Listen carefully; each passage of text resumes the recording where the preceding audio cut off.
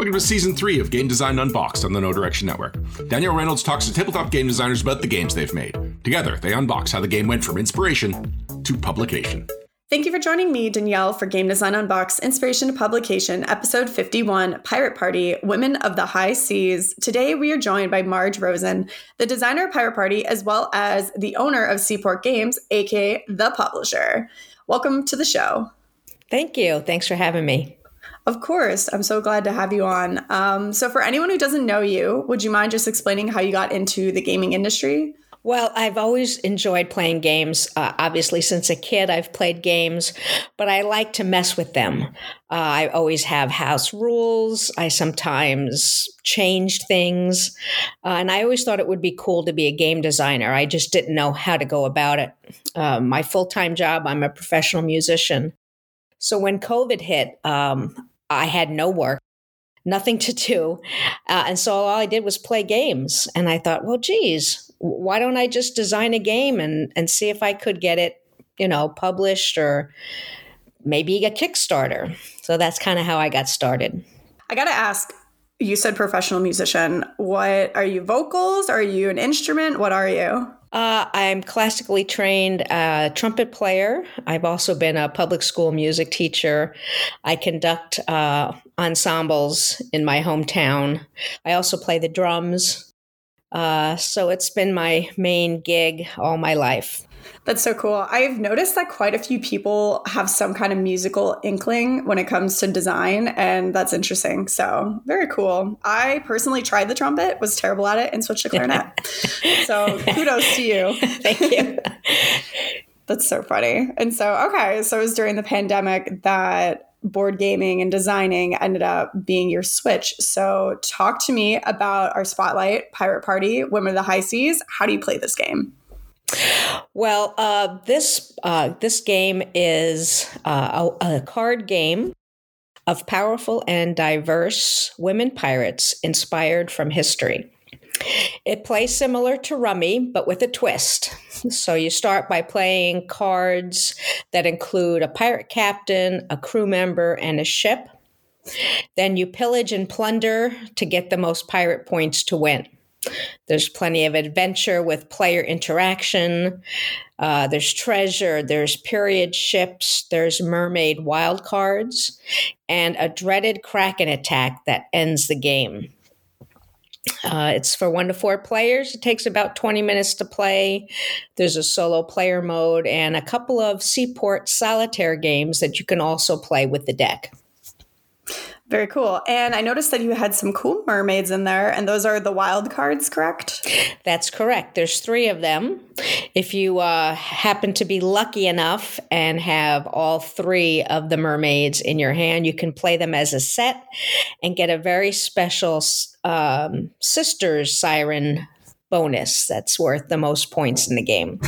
But most people tend to use them as wild cards to help them play sets of cards to earn points. Very cool. And what made this theme the right theme for your first game? Well, my first game started out as a music-based game, a board game.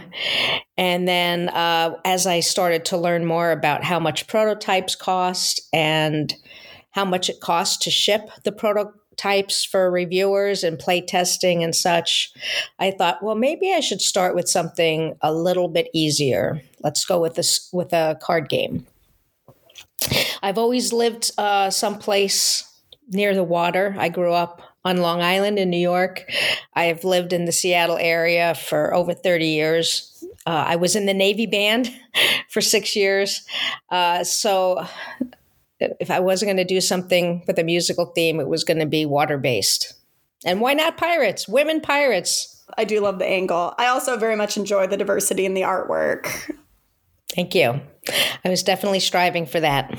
And so when you initially started working on this game, what kind of changes did you make from that initial idea to the published version of it now? Well, it went through very many iterations. I did have some friends and colleagues. I live in Port Angeles right now. It's just outside of Seattle.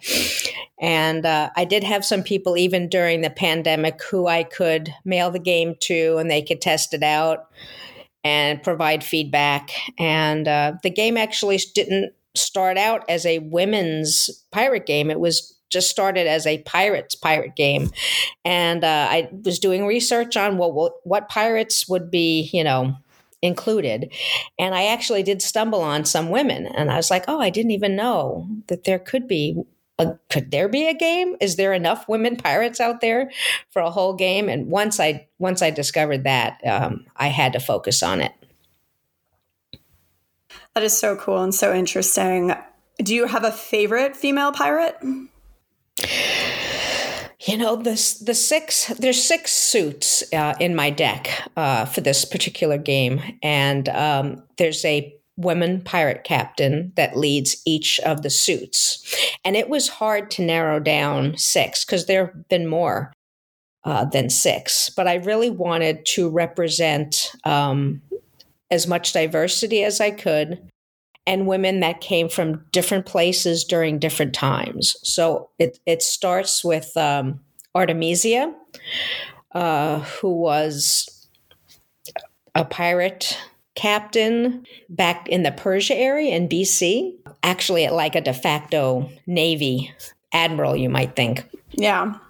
And so I thought that was interesting that way back there could be a woman leading, a fleet of men on behalf of a country. But then I would have to say my favorite was Qing Shi. She's gone by several different names. Yeah. But the pirate, basically an admiral, I guess you would say, who ruled the South China Seas for many years, probably among the most successful pirates in history, and had the distinction of not only pretty much ruling the sea, but she was also able to retire. She wasn't hung. She wasn't killed by other pirates. She was able to negotiate her retirement with the government of China so that she could, end her days peacefully.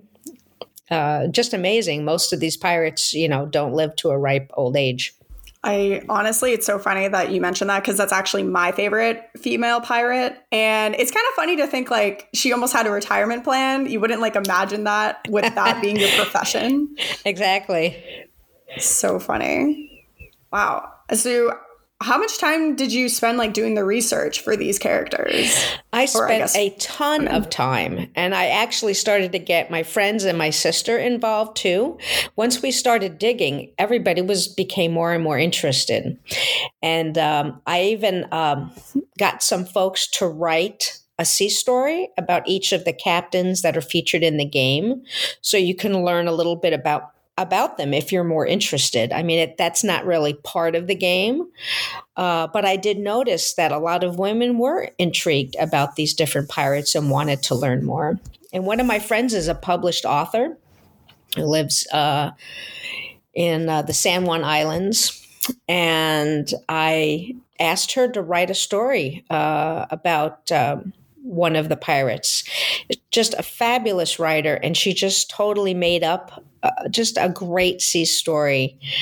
So I'm really happy about some of that. So there's some things on the website that you maybe would not expect out of a card game, right? If you go to it. In the rule book, I do put just a very, very basic information about each of the pirate captains, their name, where they're from, when they lived, what part of the world they were in, and a little bit about them. I mean, just a very small about, because many of them became pirates due to social justice issues. So I included some of that. That's so cool. So my game, Her Story, that I co-designed for Underdog Games, so it's about famous women in history. And the other reason Shang-Chi ended up being one of my favorites is she's in the game. Mm-hmm. And so it's that interesting balance of, especially when you're using historical figures, you want to make sure to give people an idea of who they are in case they don't know who they are. Because you would not have imagined maybe that there were female pirates, except outside of maybe the Pirates of the Caribbean movies. Exactly. But, yeah, that's cool. That's awesome that you include that in the rule book. And so then at what point did you realize hey, this is a really cool game. I want to publish it. What was the thought there? Did you start to pitch it, or did you decide to just self-publish immediately? Well, I decided to self-publish immediately because I thought going the Kickstarter way was a great way to validate the idea. So I knew, it's pretty much been me. I mean, I've had some colleagues and helpers along the way, but I was working, to be honest, I was working full time on this game during most of COVID. I mean, it gave me something to do and a focus. And Sure. I just started really enjoying the learning process of what it takes to have a successful Kickstarter. Learning about the community, going on the Facebook groups for designers, and just learning about the whole world out there for tabletop games, and just absorbing as much as I could. It was a great project.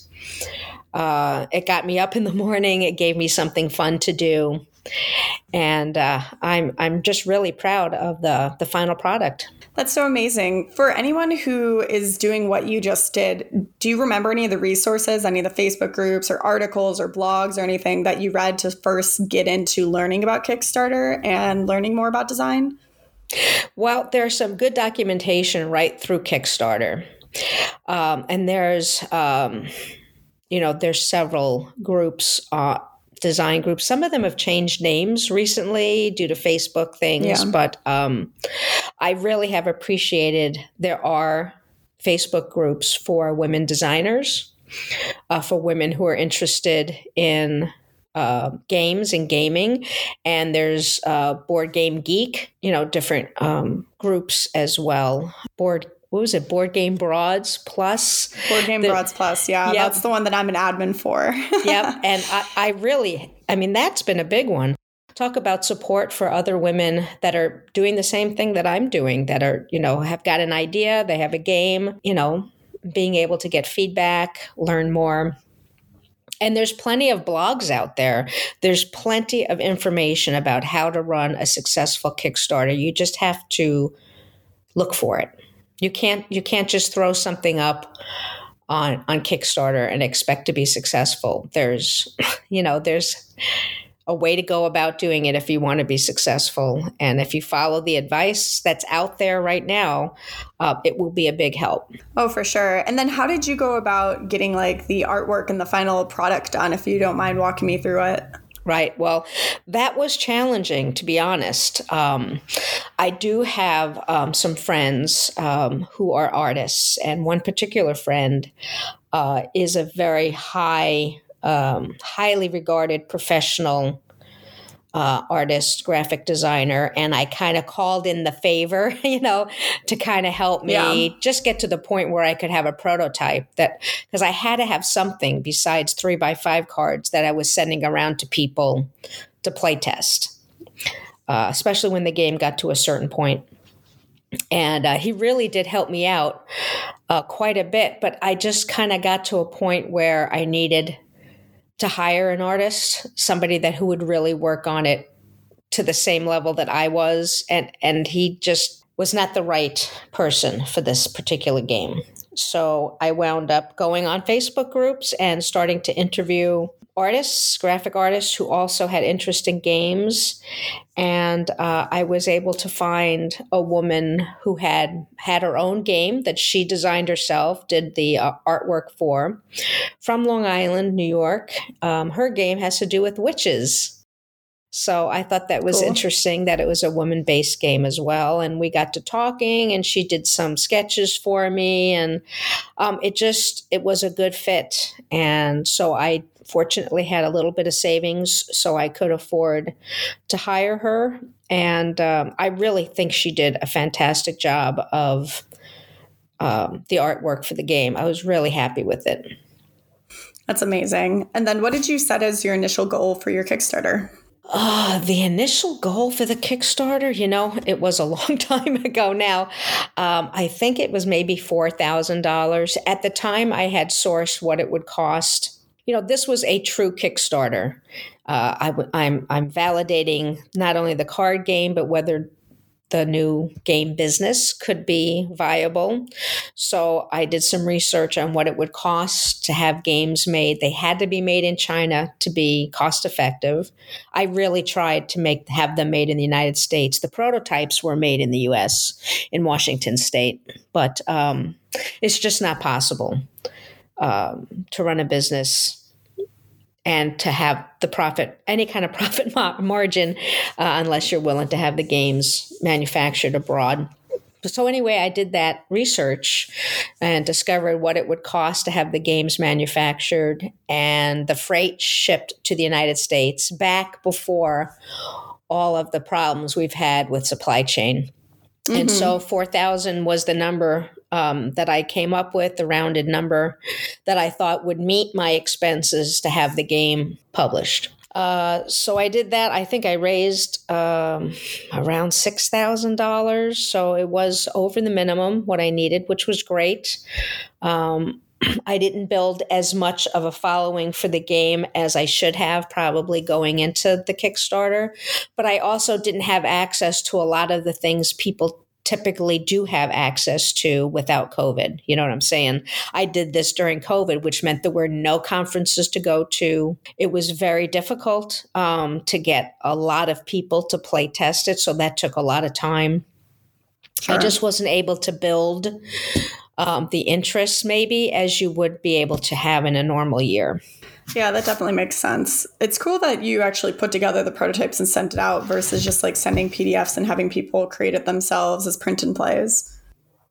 Well, the whole world of print and play was new to me. I do know more about it now, and there was a print and play option with the game during the Kickstarter and during the Pledge Manager. But I mean, I wasn't even at that point when I was playtesting the game. You know, it really just started off as 3x5 cards with hand-drawn, very crude illustrations, and but I knew it was going somewhere once I could see the prototype printed. It looked like a real game. It was something that I could send out, you know, for blind tests. Yeah, I wish I had known more about print and play during the testing phase. I've learned so much. It's been almost a 2-year, like 18-month process maybe. And I just feel like I have learned so much that the next project will be even bigger and better, I'm sure. That's awesome. Do you have a next project planned? Well, there's several games I've been tossing around and starting to play around with. I would like to do something music-based. I'm thinking about going back to the music-themed board game. Right now it's called, Be a Rock Star. The whole thing about the game is, to work your way up from playing bars in your town to world tour. I try to think of some fun musical things to throw in that board game. So I'm thinking about going back to that and kind of working out the kinks on that. And there's several other ideas. I also have, ideas for a booster pack for Pirate Party, Women of the High Seas. There were other pirates we could have included. There's more elements to the game. So that might be something. Very cool. And then as far as the Pirate Party is, like, what would you say is like your favorite part about the game? Like if you could choose just one part. Well, I guess the one part I like best is the take that aspect, because it is a pirate game. And so I do like the fact that there, on each person's turn, there is that possibility that there could be some plundering and pillaging from other players as you go around. There's adventure cards. It's not just rummy where you're making sets of, pirate teams. But there is opportunities to kind of steal things from your opponents. And I think that's fun. Some people don't necessarily think that's fun, especially when your points are being stolen. But most people have enjoyed that interactive mechanic in the game. Very awesome. Have you heard much beyond that from the people who back the game?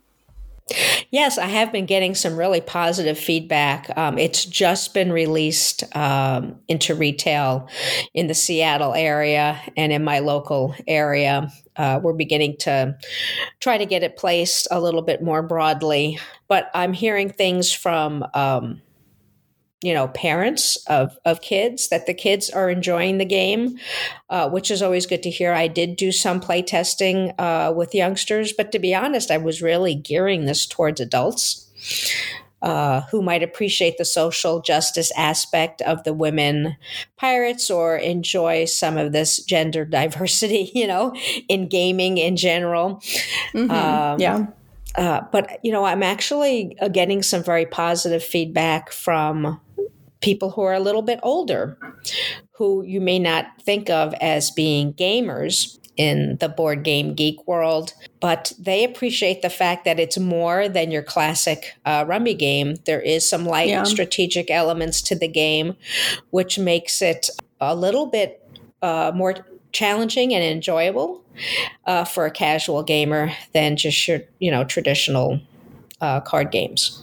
I think that's good. And honestly, I'm someone who likes to think of changing what it looks like to be a gamer. Like, we shouldn't just assume straight middle-aged white guy when we think of a gamer. We should think of all variations. So that's awesome that your game is surprisingly lending itself to various different ages and types of people. So that's great to achieve that on your first try.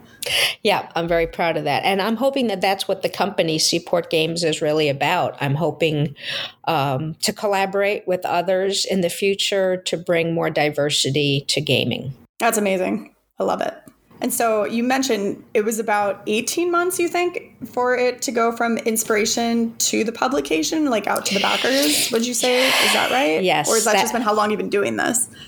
That was about how long it took from the inspiration to having, pallets of games in my house. Yeah. It probably should have taken less time, but again, this was my first time doing this. It was during COVID, just as the game was going to mass production in the factory in China is when Shanghai got shut down. So I lost 3 months due to the shutdowns, that happened this past winter. Yeah. And of course, once the game got made, Shanghai was still having supply chain issues as far as getting freight shipped out. I'm fortunate that it came to Seattle and not some of the other ports in the world because, Long Beach is still having problems. The East Coast is having problems now. We've seen all kinds of goods have difficulty being available in all different places, a grocery store, everywhere. Yeah, I mean, honestly, I would say, especially for your first game, that's pretty decent timeline. Most people, I feel like it takes about 2 years on average. Mm-hmm. Not to say like everyone's different and everyone's game is like a little heavier or lighter and depending on components where they get manufactured, but I think that's a really good timeline. Yeah, I was happy with that. So it's been almost 2 years that Seaport Games has been. It'll be two years in December, but I did spend maybe the first 6 months or so kicking around that music board game.